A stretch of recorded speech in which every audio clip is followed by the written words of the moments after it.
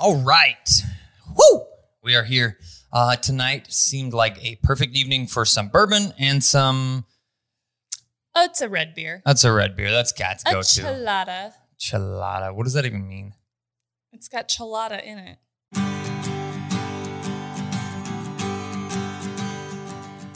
Or it's clamato. It's got gelato in it. Okay. Yeah, thanks. you know. Real self-explanatory. What is that? It's a bourbon. What's in it? It's got bourbon in it.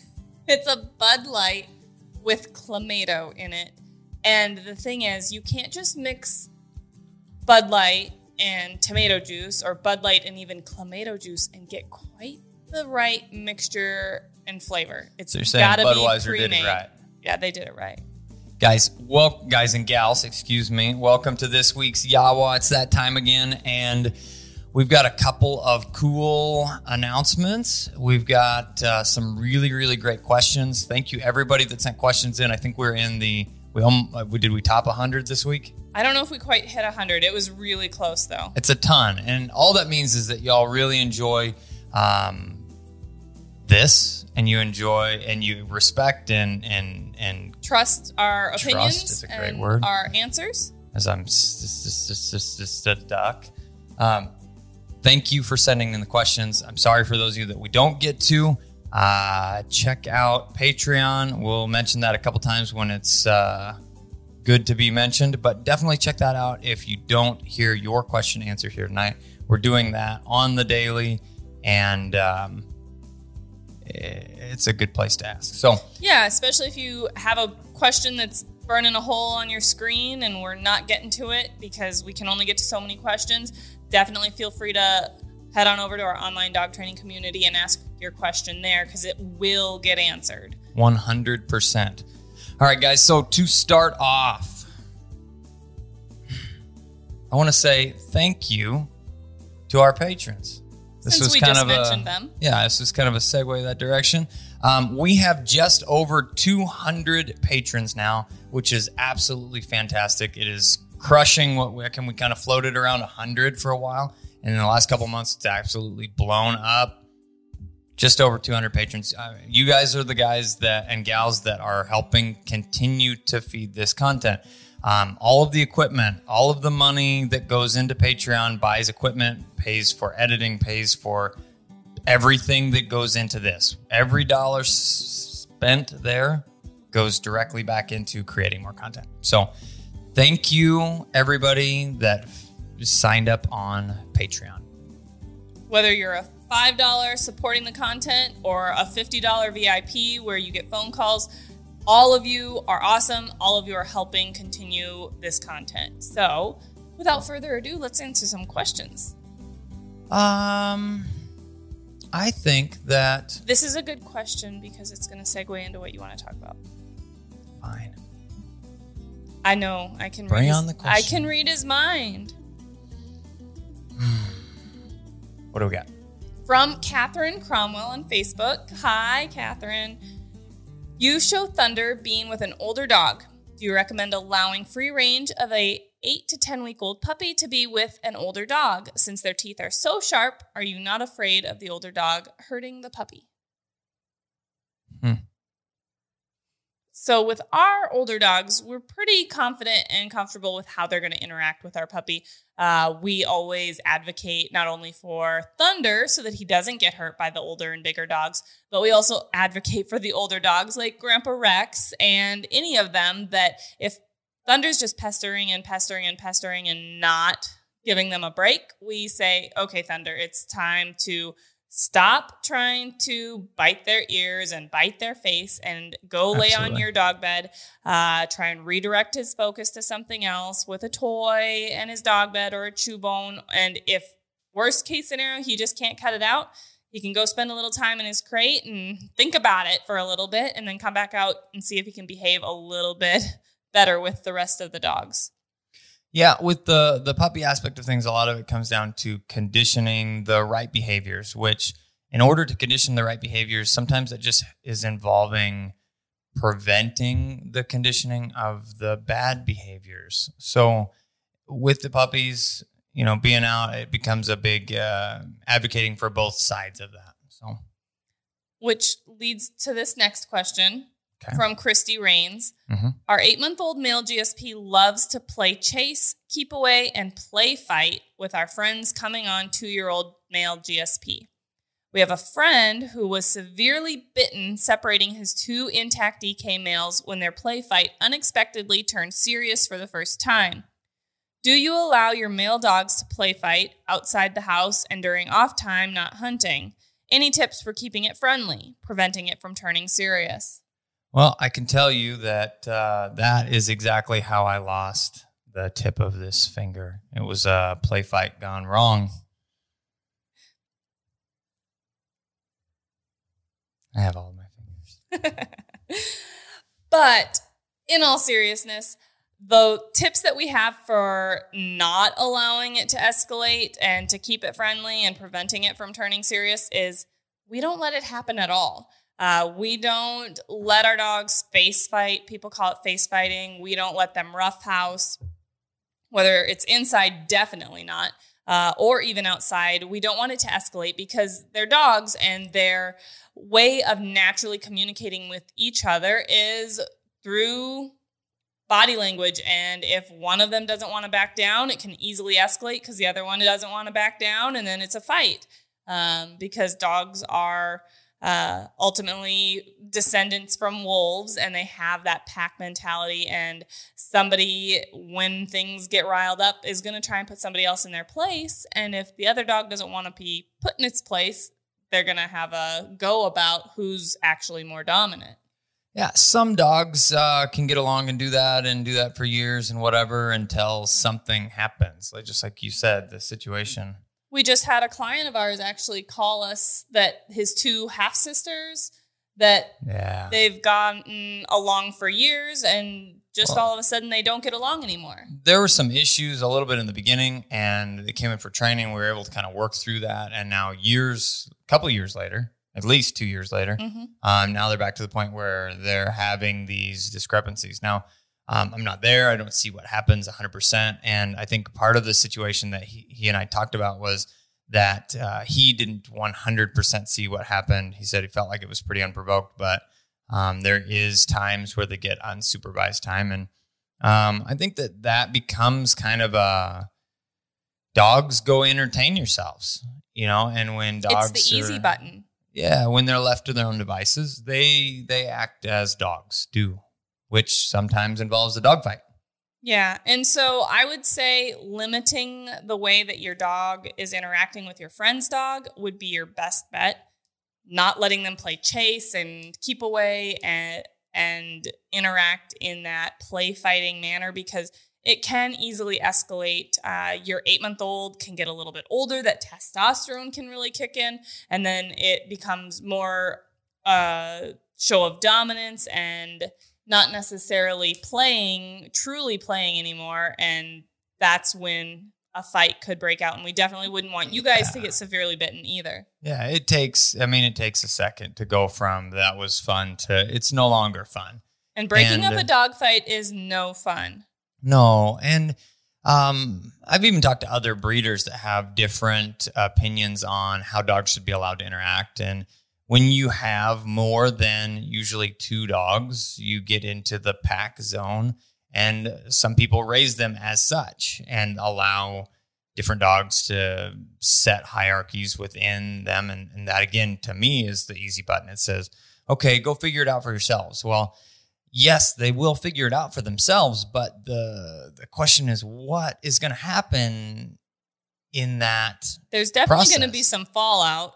I mean, we were talking about Thunder in the last question. If we just said, oh, they're going to straighten themselves out and figure it out for themselves, he could easily get snapped or bit or, lose an eye because it was a serious altercation, and got taken a little bit too far. He'll learn. Well, he will, but at what cost? That's the question too, and we're more about that. Like I just mentioned before, developing good habits by preventing the bad ones from becoming habits. So, that ounce of prevention becomes a pound of cure. So, or is better than however it's said. I don't know. something to that effect. Put it in the comments if you know what the real saying is. Come on, help me out here.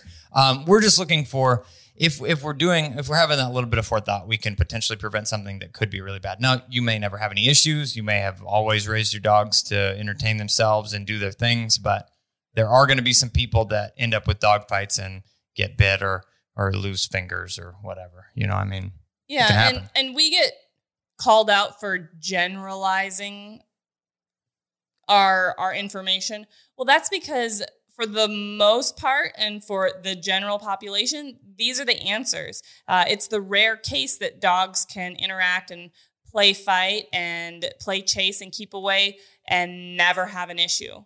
They'll all do it right up until they don't. And for me, it's that it's the fallout of that I don't really want to deal with, you know. And you're just lucky up until this point that it hasn't happened to you. Yeah, 100%. 100%. And the next part of that goes into when it does happen, you end up with situations like somebody getting severely bit. Now, I will say we have dog fights happen.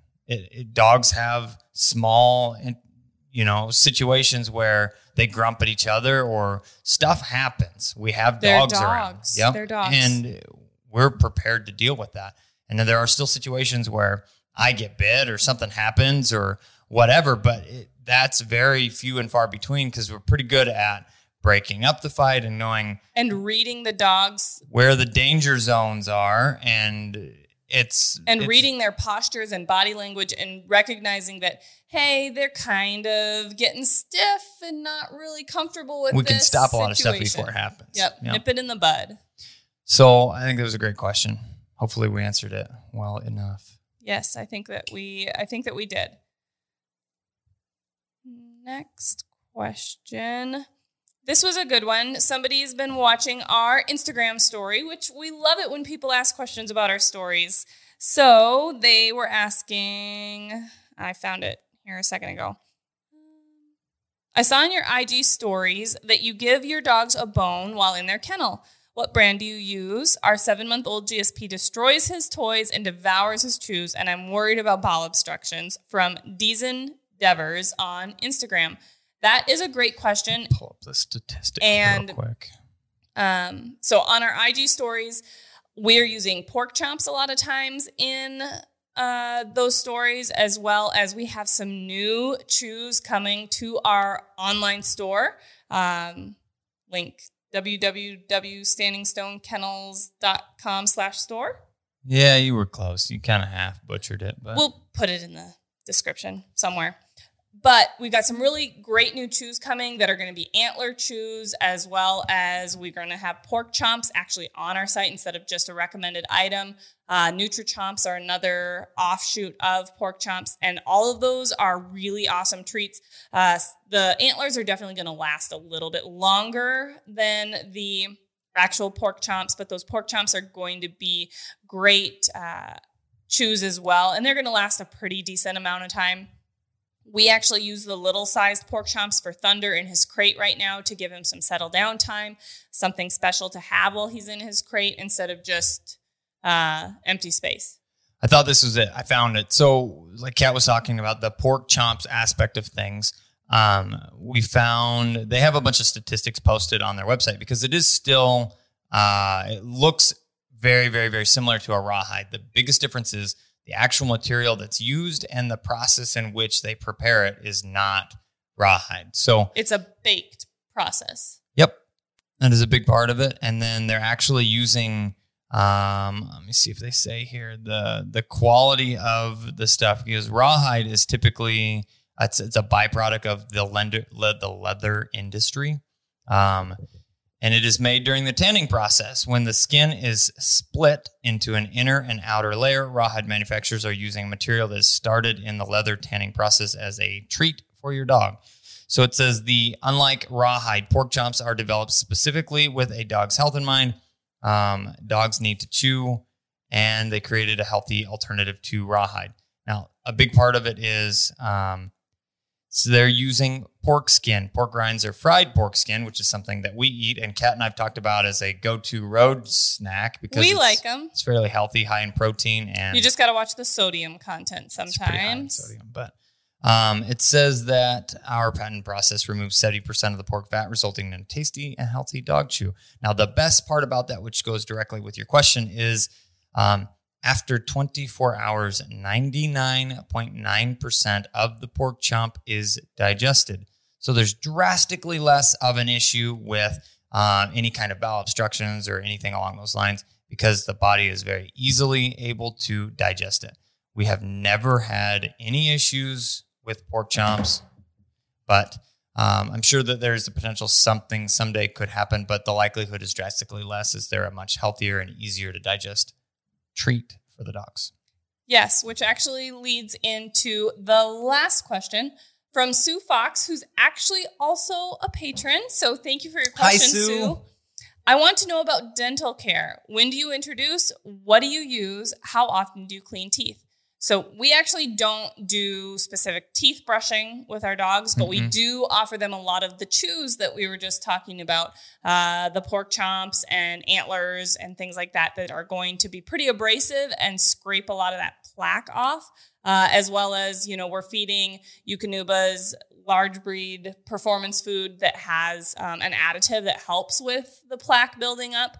And then every once in a while, we do take our dogs in for some dentals. Muddy had a dental on occasion. a couple we do a years dental, ago. But we don't have to do very many of them. We don't. And honestly, she had a dental because she had to have a tooth removed because she ended up of with a foreign body infection. Yeah. It was, it migrated. It started in her tooth. A seed got caught up in her tooth and it worked all the way through her gum line and then came out her cheekbone, like the skin, obviously not through her bone, but it popped out here.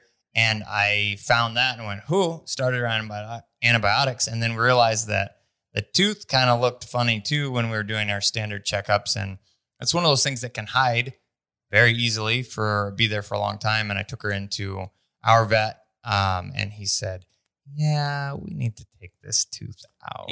It couldn't be saved. It was infected, and we didn't want that to cause more problems and infect the bone of the jaw or anything like that. So the better option was to remove that tooth altogether. Put her on antibiotics. And then since she was already sedated for that procedure, we were like, let's do a dental. But honestly, for most of our dogs, we don't have to do that because of the way that they take care of their teeth from the dog food as well as the treats and chews that they're eating. So the key with chews, and I think the biggest mistake that people make is you end up with dogs that, and this was mentioned before, chews through everything, destroys everything. Well, that was part of the question, actually. Love to destroy stuff. They love to chew things up. And imagine if you were to say, this is my project, right? I'm going to do this thing to entertain myself. You dogs are fairly simple-minded, and the chew bone is a treat, but as well as it's something to keep them focused. They're working dogs. They want to be actively doing something.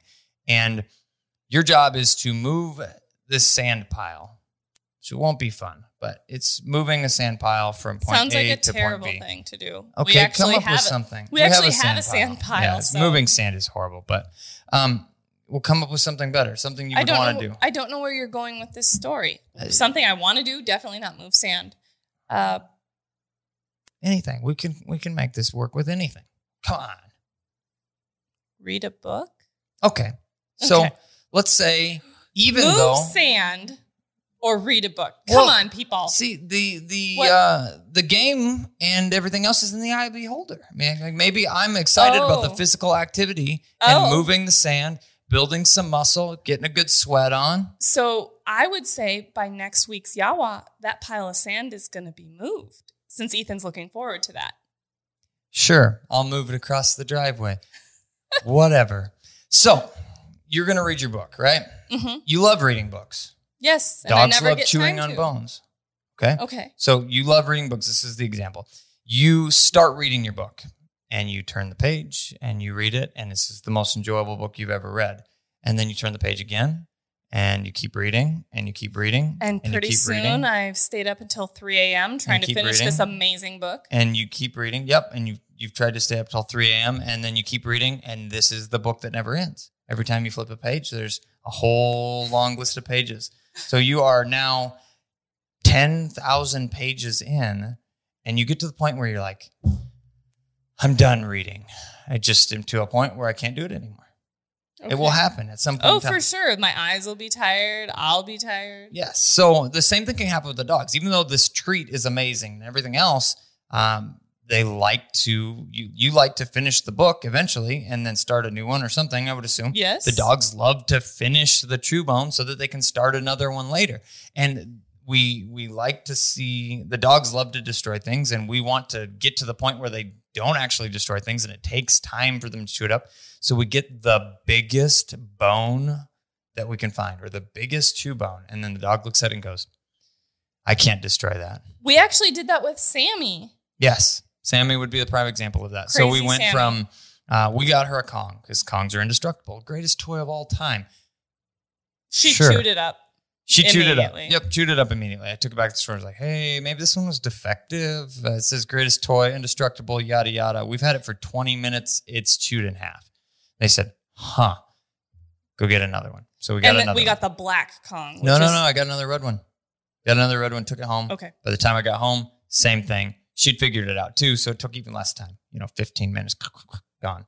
Chewed in half, not gone, but chewed in half. Yeah. So then I went back and they said, you must need the upgrade. Go black because it's stronger. Yeah, the black, the super duper indestructible Kongs. Yep. So we did that. We went up a size because we had originally got maybe the medium based off the weight recommendations. We went up a size. Now we're at the bigger size and the black Kong. She goes home. She chews it in half. And I went back and they said, well, try this. So I gave her another one in the store. I gave it to her. And she was like, chewed it in half. And they went, oh, you need to move to these tire biters. They're the best. So I got this tire biter. This thing was like 10 inches. It's like a thick. Yes, this is like a dang dinner plate. And it was a tire thickness, everything else. I gave it to her and she was like, chew. I can't destroy this. I'm not interested anymore. And she never touched it. No, that was over.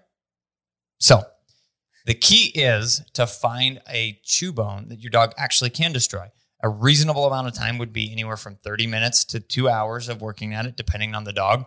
And get that size appropriate chew bone. Give them to them on a regular basis. It's a great distractor. It's a great mental stimulant and a great time waster and a great way to clean teeth. That was where I was going with all of that. Full circle.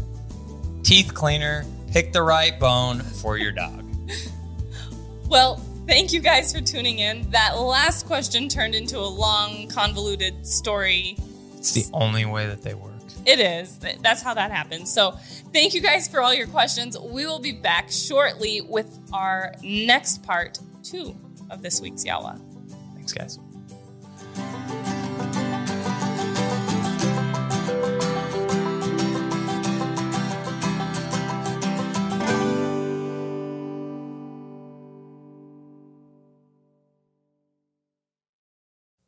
Okay, and we're back. Welcome back. Part 2. Short break is over, and we're ready to. Oh, wait! What was that?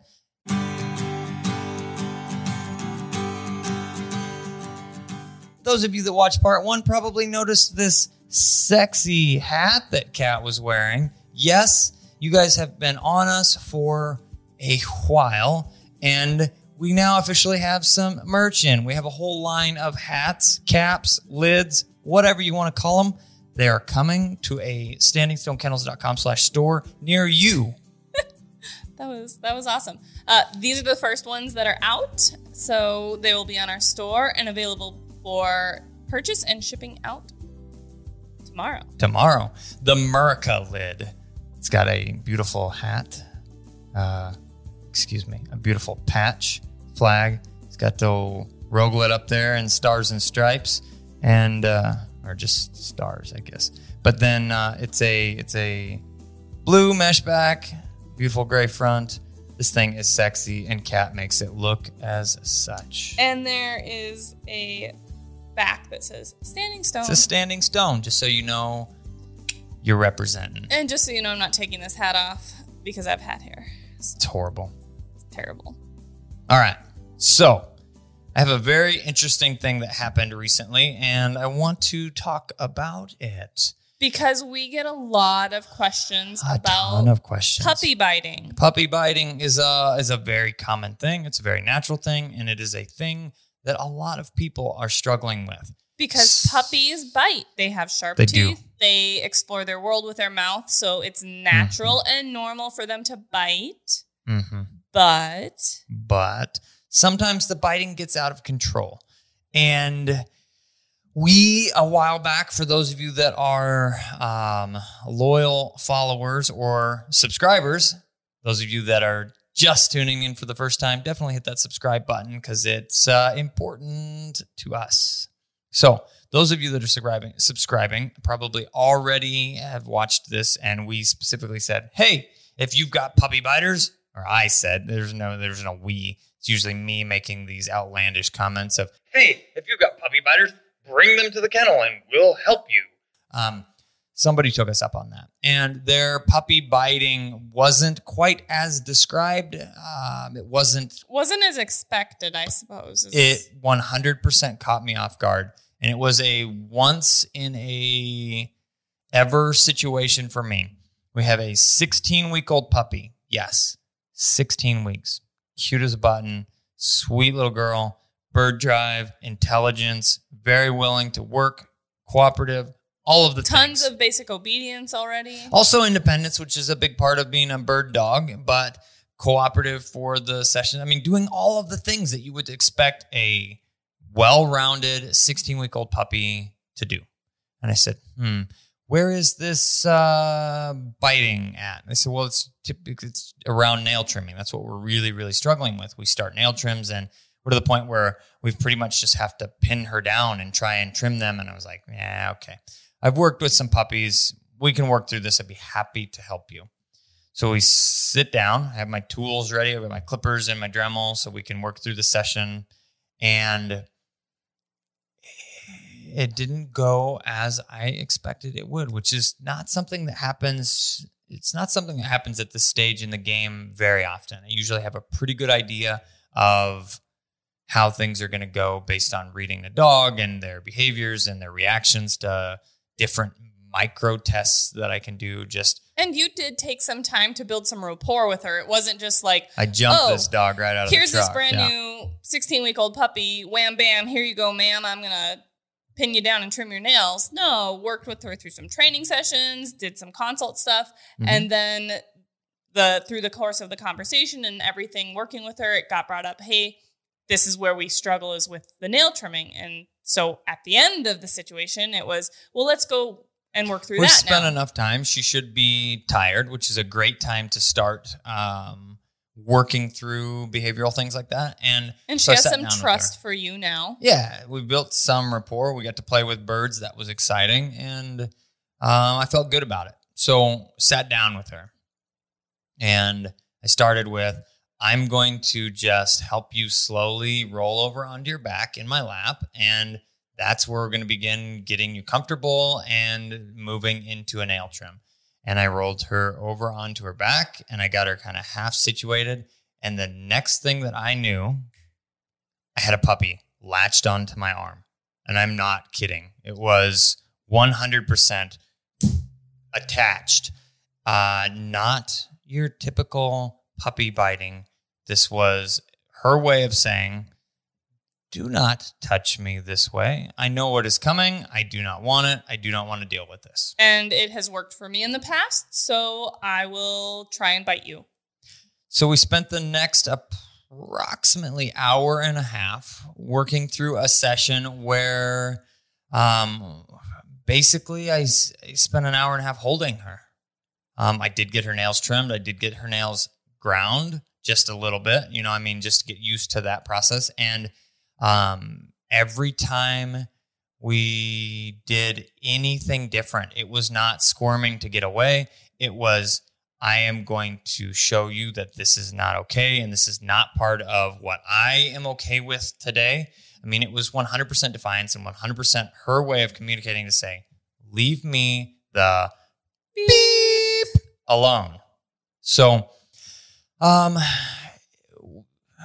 I turned the air conditioning down. Yep. I sat underneath the vent because it's easy to get worked up, to get warm, to get frustrated. And those are the situations that need the exact opposite of that. We have to be as 100% calm as possible so that we can really help the dog through that. But at the same time, be more stubborn than her in that situation.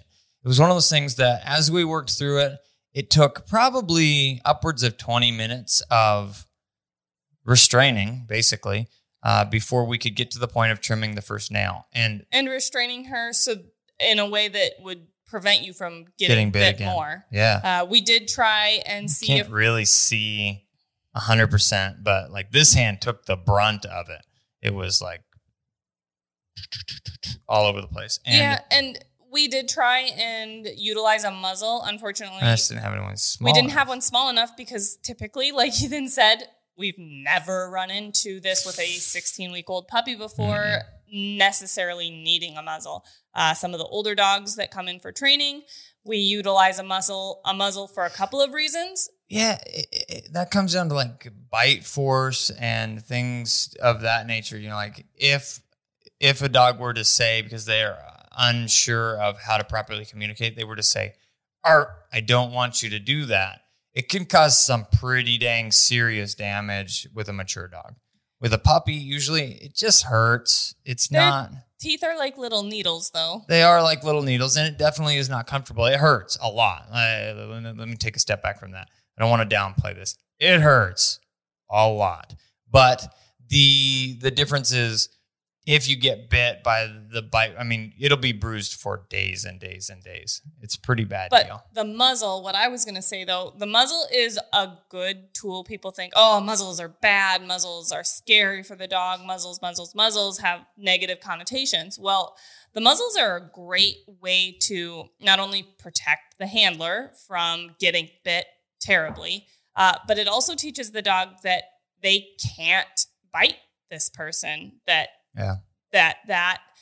isn't an option. And so when it isn't an option, it makes that behavior go away, basically. The key in that process is to show them that the biting behavior, that biting desire, or that attempt at saying, leave me the beep alone, is not going to work. And in order to be able to show that it's not going to work, you have to be able to not move away, not pull away, not back off, not give in. And there is exceptions to every rule. I mean, you can push to the extent of causing a problem. You have to take it at the dog's pace to an extent, but when that warning is given or that attack is made, we have to be able to say, I'm going to stand my ground. And I'm not recommending that anybody here stand their ground with a dog and get bit, but when you have that muzzle on, you can do that, and you can do that comfortably in a sense of knowing safely. I'm not going to get bit, so I need to stand here. And if they try, it's one of those things that they can go, oh, that didn't get me the response that I want. And it also didn't turn ugly. You know, it's not a matter of they get discipline from that. And I think a lot of behavioralists will talk about, what would be the technical term of that? Just a correction-based training for aggression is not the answer either. A lot of times it's just saying, look, this didn't work. And then they go, dogs understand very quickly, oh, okay, I get it. I'm not supposed to do that. Well, or they just understand, well, that didn't work. So maybe try something different. Yeah. Which could be to struggle to get away, which is drastically safer for us. And then when they realize that doesn't work, then they go, maybe I should just stand here or lay here or whatever. And just give in. Yep. Just give in. And, that's going to be the best scenario in those situations. And it's best to start those things with puppies from day one. We do like a submissive hold drill. And that just says, roll over here, lay still. Oh, you want to fight a little bit? Okay. You're going to squirm and you're going to wriggle and you might scream bloody murder depending on the dog. But you have to have enough confidence in yourself to know that when I am holding this little wriggly puppy here, I'm not hurting them. I have this bridge made. It just says, hey, don't move. and then they wiggle and fight and wiggle and wriggle and wriggle and go. Sometimes they get very vocal and it's screaming and complaining, and it sounds really bad because they are not happy with being restrained. And so they're trying to vocalize about it, and it sounds really bad. And then people make the mistake of saying, because you love your puppy. Oh, geez, well, I don't want to hurt him. I don't want to scare him. I must be doing that. Yeah. No, your puppy's just vocalizing about it, just like putting them in a crate. Sometimes they say, I don't want to be here. I'm going to scream and cry about it. Well, they're not hurt. No. It's part of life. It's normal. They're trying to figure out a way to get what they want. Right. And this being able to restrain a puppy and handle a puppy and work through things with a puppy is so important, because you're going to have vet visits. You're going to have situations where your hunting dog gets hurt, running through a barbed wire fence, getting into a porcupine, any number of things that they're hurt, getting caught in a trap. And you are there to help them, and you don't want them lashing out and viciously biting and attacking you in the process of trying to help them. Yeah. So we worked through this, and it took a while. And the key and the thing that we were looking for is, before I could trim each nail, I needed her to understand that she was going to have to lay there and she was going to have to do it respectfully. If she tried to lash out or anything else to try and get out of the situation, I would stop the trimming aspect of things. And not like that worked to get me out of it. It was just, we're going to hold you here and we're going to wait. And once you're behaving, then we'll trim a nail. And get to the point where she went from her initial move was to come after me to her next move was to vocalize and to maybe mouth in my direction and go, yeah, that didn't work and it's not ideal and it's not what I'm supposed to be doing. She was making better choices. She started to make better choices, and that took within the first 30 minutes. She started to make better choices, and then it continued to work. And even though she was making better choices, she still was struggling and fighting and trying to get out of it. And so we took the time, which is what we always preach. Make sure that when you're working through these drills that you have the time to work through it, because you don't want to give in. You don't want to cut it short. You don't want to give up on it. You want to be able to work through it. And we did. It took a long time. We worked through it. She laid respectfully and calmly for each nail that was trimmed, and then repeated that process for each nail that was lightly ground all the way around. We desensitized her to the grinder itself. She struggled with that a bit. And basically, I show how to do this in a video that'll be coming out soon with Thunder, but basically touching the handle portion of the Dremel to her pad just to feel the vibration and learn to get over that and not have this big freak out about that as well. But working through all of those things. And then once it was all done, it helped her to relax and basically waited for that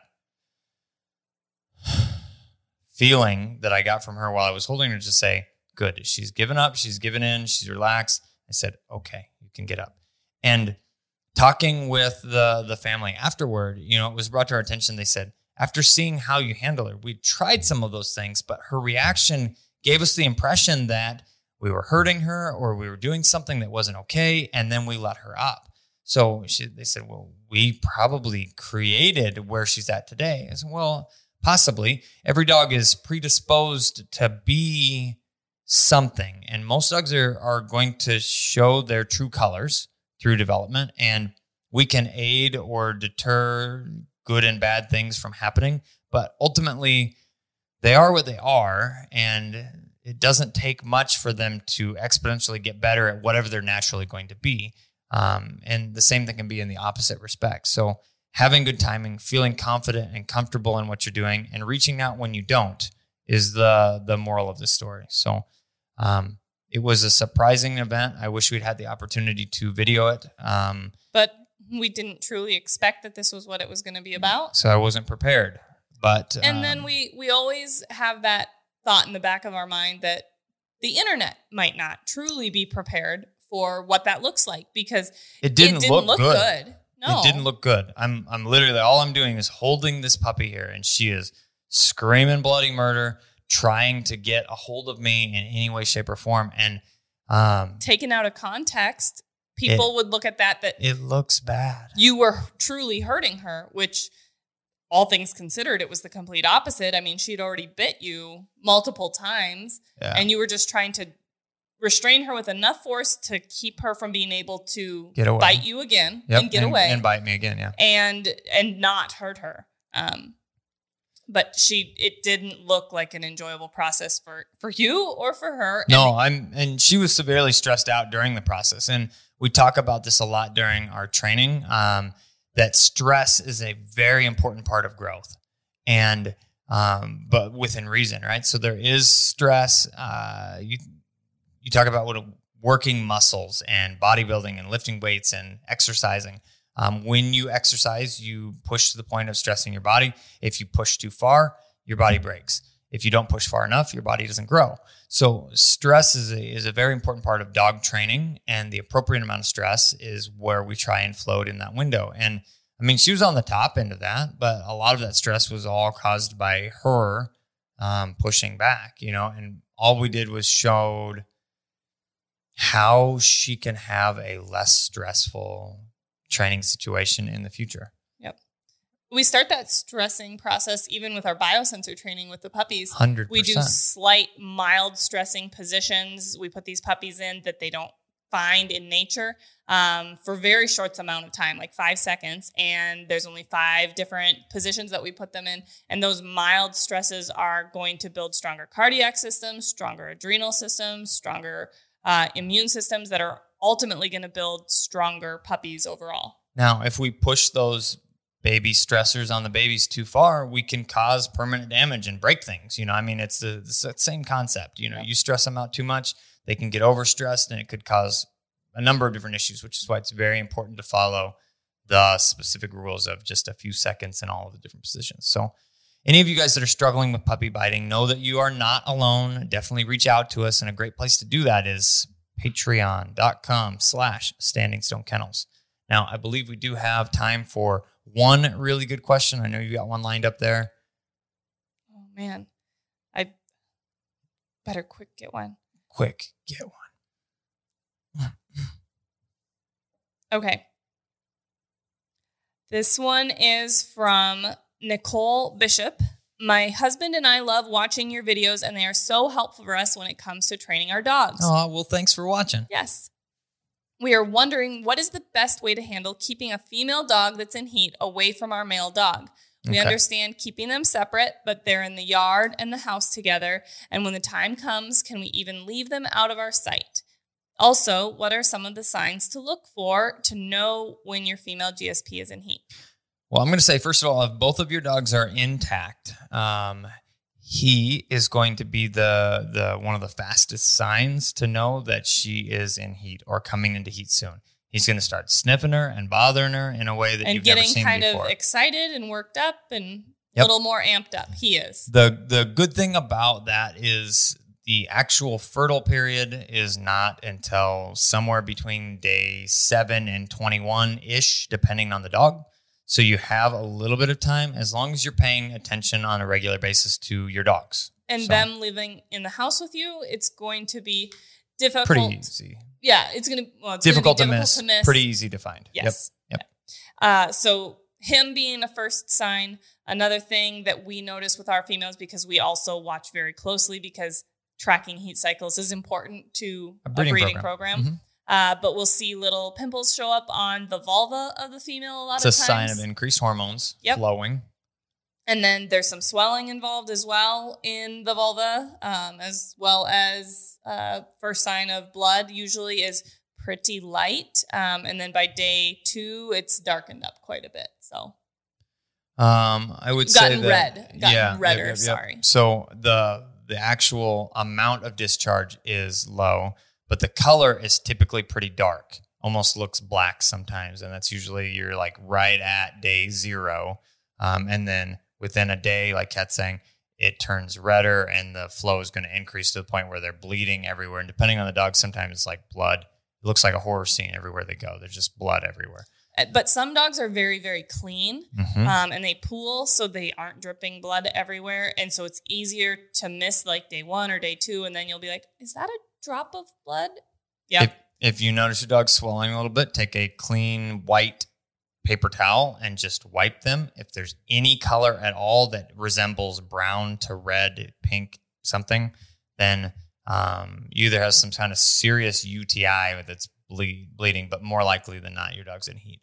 And the question about, do you have to watch them? Can they be out of your sight at all? Dogs can get bred. Heat. Yes, dogs can get bred very quickly. It does not take long for them to be out of sight and boom, they're tied. The experienced boys that we have downstairs in the right situation, I mean, we're in and out in less than 25, 30 seconds. And well, not in and out. We're in and done in 25, 30 seconds and then tied for 10 to 20 minutes, depending on the situation. But it doesn't take any time at all. I mean, it is done. Yep. And then they're bred. And then you have to go, okay, are we going to have a litter of puppies off of this tie or are we not? So constant supervision, keeping them completely separate. 100% separate. Completely 100% separate.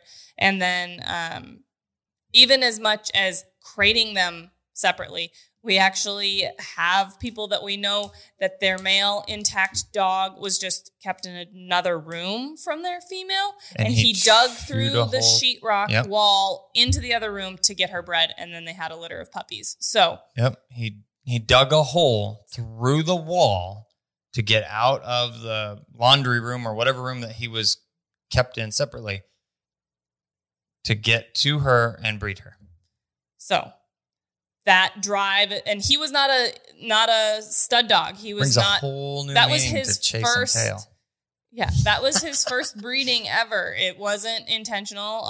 He wasn't an experienced stud. It's just natural desire and drive makes these dogs do these things. They get crazy, and so he. And if you have the option to have one, the male typically, because it's not the one bleeding all over the place, but you say, hey, friend that likes dogs, can you watch our male for the 2 to 3 weeks, that 4 weeks maybe, depending on the female, she's in heat.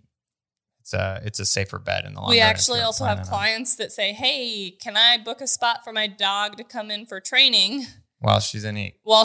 Or for my male to come in for training while my female's in heat so that I don't have to deal with this. And then, we keep them for a couple months, works on some things that they want worked on, and then they don't have to deal with that. And then if they aren't planning on doing any breedings after that first heat cycle, they plan on getting their female spayed, and then they don't have to worry about dogs digging through walls and other craziness happening. But I will say that was the creation of a very nice dog that is now a Yooper native. So that's all we're saying. Yeah. Well, that whole situation ended up leading us to very good friends, which we may or may not have met otherwise. So 100%. Things sometimes happen for a reason. Thank goodness for the crazy wall eaters. Right? Thank you guys for watching. Thank you guys for the questions. Sorry we were only able to get to one, but we had a really good story and situation that we wanted to share that we thought would be very educational, which is all that we're trying to really do with these Yawas. Absolutely. We're going to take a short break and we'll be back soon with part 3.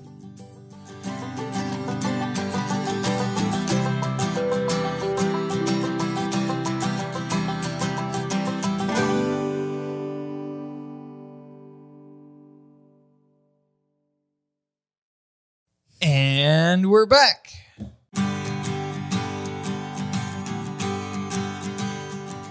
It's part 3 this week, folks. If you missed part 1 and part 2, you need to go back and watch them. It's a really, really, really good episode this week. And I'm sure you're all wondering, I said it was a bourbon kind of night. I want to talk about that for a split L second. We've got Law's Whiskey House. This is a 4-grain straight bourbon, and it was a gift from David. Thank you very much, David. It is pretty dang good, even if I have to say so myself. They're a Colorado natives or... Not really natives. They kind of go back and forth, but the bourbon is Colorado native. So, and they live there part of the year, and we have one of their dogs in for training right now, and they brought it by when they visited him this week. If you are up that direction, this would be a bottle that would definitely be good at looking at. So again, thank you very much. We chit-chatted about a bunch of things in part 1 and part 2, and here we are all about finishing out some questions for you guys. Yes. So, first question from Whittle Wendell on Instagram. I have a 7-month-old wire hair pointing Griffon.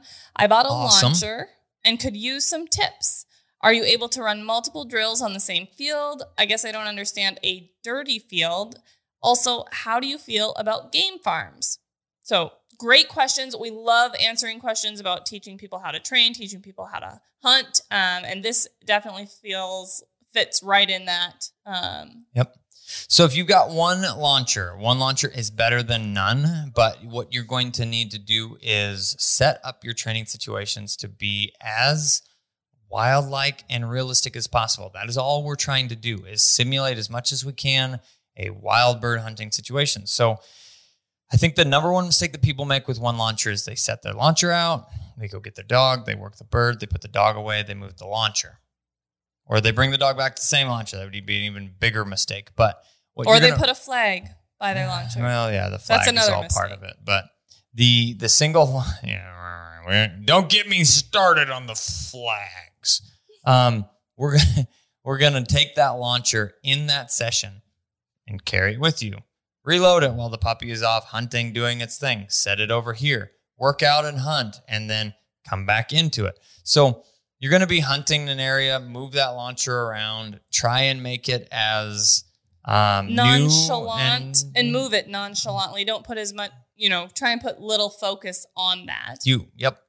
If you can't do that and you aren't sneaky enough, get a couple more launchers. It'll be better. Or a friend. If you train with a friend. Heck yeah, get a friend and then get a friend that has a friend, and then each of them can buy launchers, and then you can have a whole collection of launchers. You can sync them together.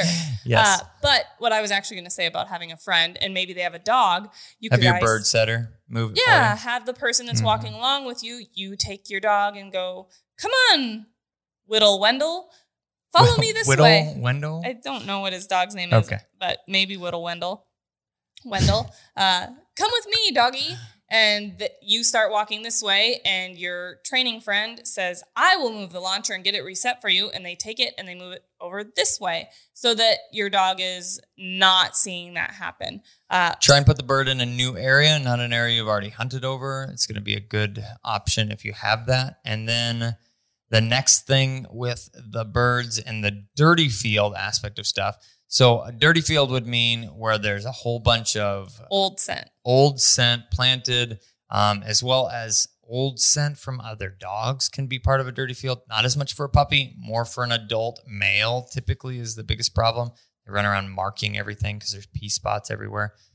In the beginning, we recommend working your puppy through clean fields. There's going to be a bird and a bird and a bird and nothing else out there. It's going to make it easy for them to differentiate between no scent and scent.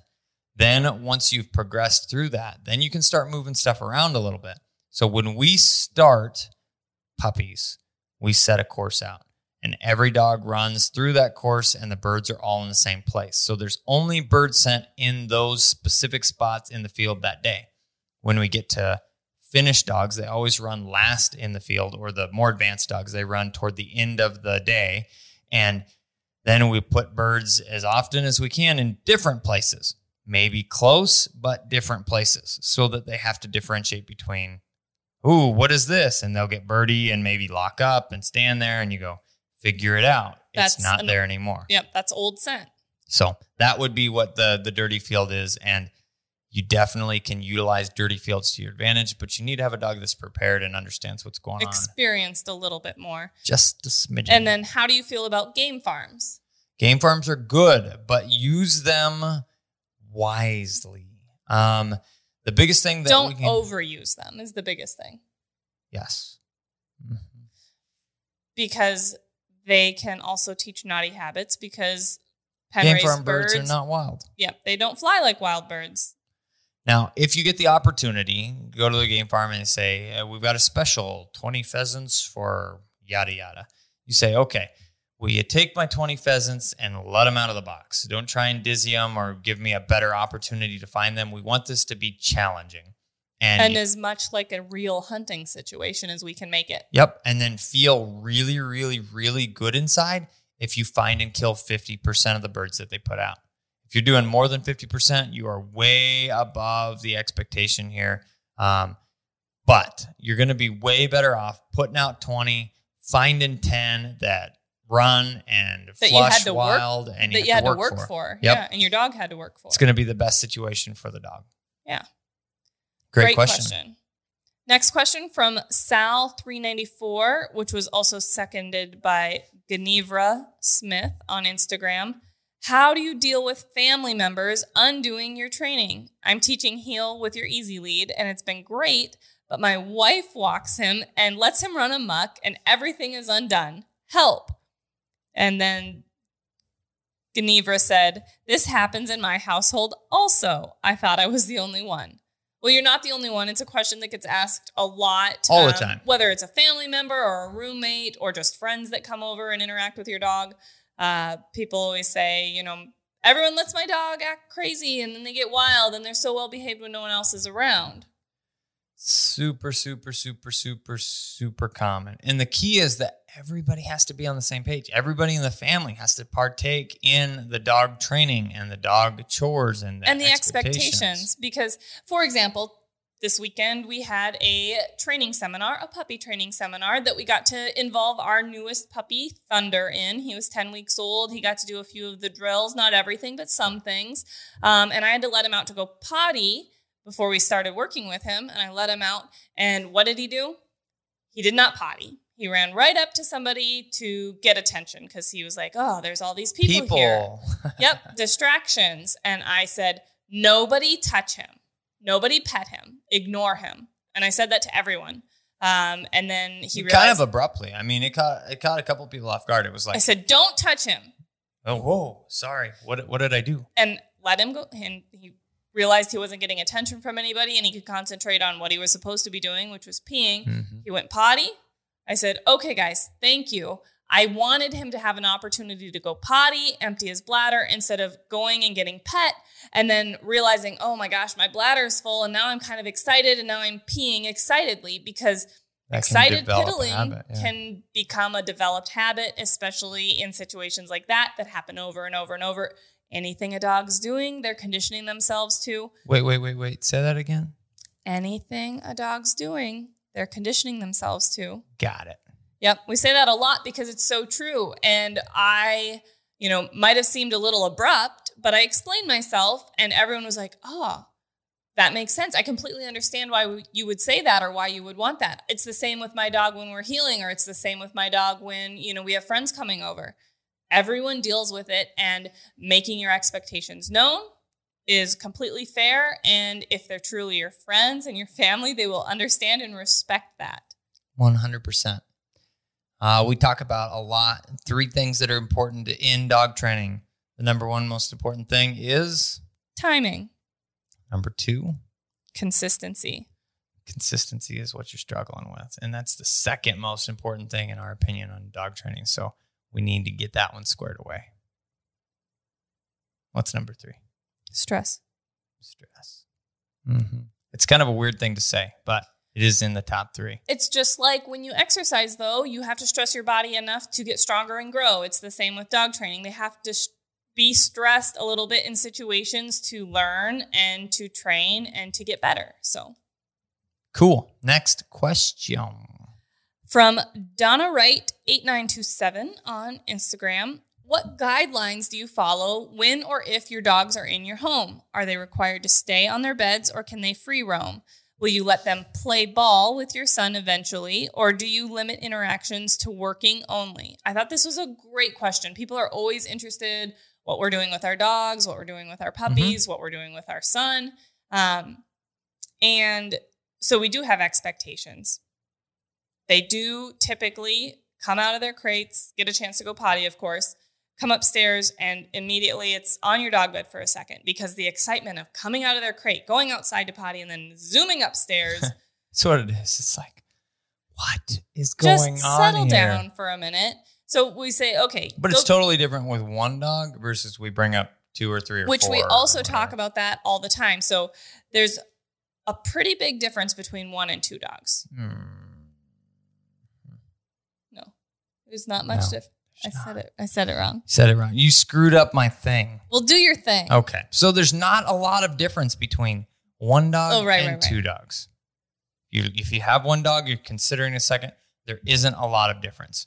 Now, if you have two dogs and you're considering a third, there's a lot of difference between 2 and 3 dogs because you move from 2 dogs to a pack. And then there's not much difference between 3 and 10, so go for it. Yeah. Once you hit 3, you might as well have 10. Whatever. So sorry I screwed up your saying, but yes, if we just have one up, they're pretty calm, pretty chill, but they feed off each other's energy. So we've got 3 of them up. It's like a herd, a pack, and they try and get riled up very easily with new and exciting things. So at first, it's go chill on your dog beds for a little bit. Let that excitement energy wear down just a little bit until you're relaxed. And then it's, free roam. Don't get into anything. It's free roaming, but it's still fairly monitored. And then they get to interact with each other. They get to interact with Aiden. They get to interact with us. You know, if we start seeing any escalation of that energy level again, we say, go get back on your dog beds for a little bit, guys. We want to have the understanding that inside the expectation is that we all have a low key attitude about life.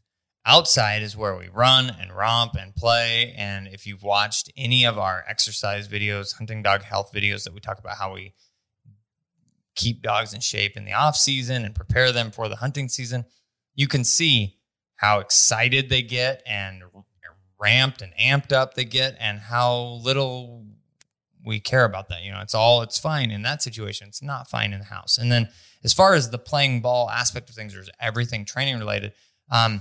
We have a different situation than most. So our dogs have pretty high levels of excellence that they're kind of expected to be able to achieve, whether that's the testing or also the guiding aspect of things. So there is more training or at least structure in the play.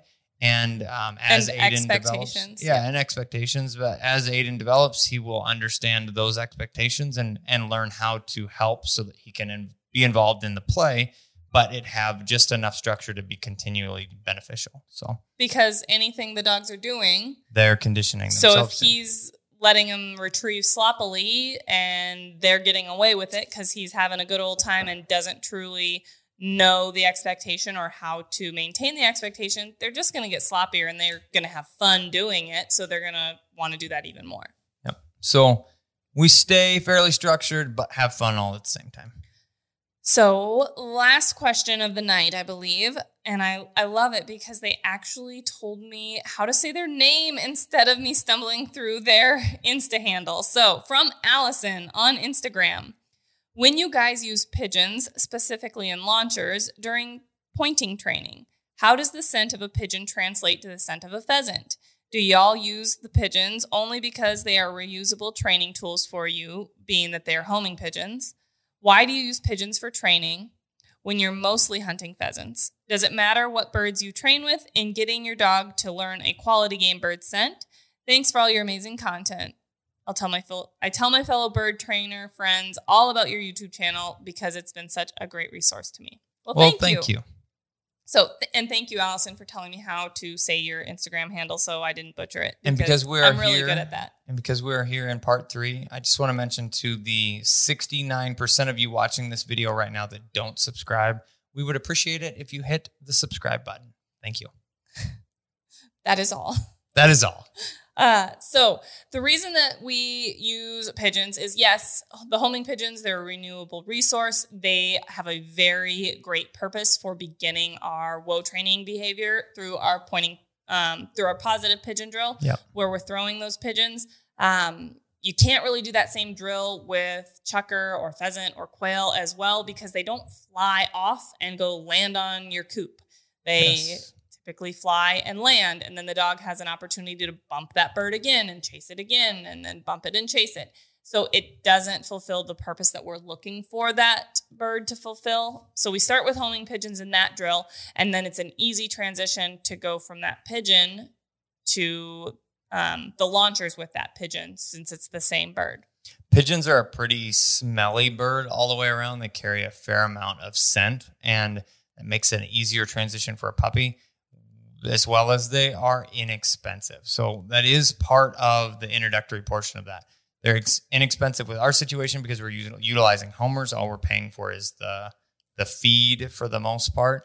And then the barn pigeons or feral pigeons that we refer to lovingly as kill pigeons, they are inexpensive to get or trap. And trapping pigeons is a big question that we get a lot. And so I have a whole cool, exciting adventure on our channel here to take you all through on trapping pigeons. We're going to start with a little bit of pigeon trapping. It's kind of become a problem around here. Yes, we have some feral pigeons that are living where they're not supposed to.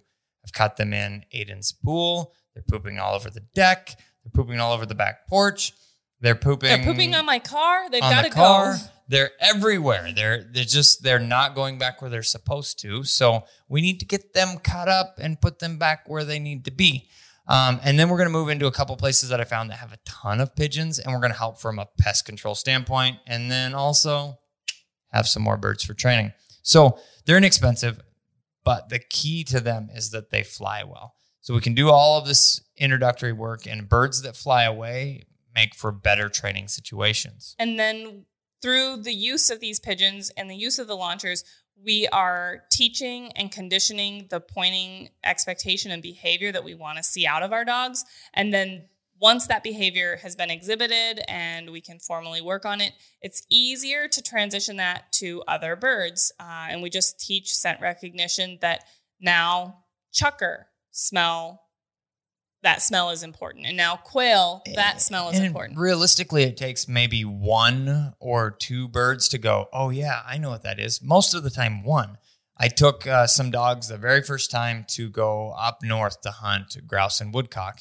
We've never trained on grouse and woodcock. Never once. And they talk about woodcock as being kind of a smelly, kind of a weird bird that can take a little time for some dogs. But they're good birds to train on because they don't fly very far, so you can work them again and whatever else. So I had Maggie at the time, who's one of our retired females. She now lives a life of luxury in Houston, South Texas area, or Southern Texas area. She was running through the woods, and she kind of got birdie, and then there went a woodcock. And after that, she pointed at every single woodcock from there on out.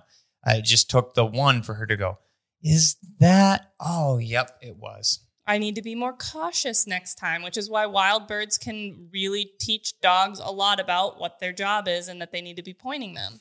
Absolutely. So fantastic question. Yes. And they can learn how to point lots of different species of birds, even if they learn on pigeons. Here he goes. I know what he's going to say. Well, guys and gals, I'm out of bourbon and we're out of time. Thanks, everybody, for watching this week's Yawa. We tried to break it into a few parts to make it a little more digestible.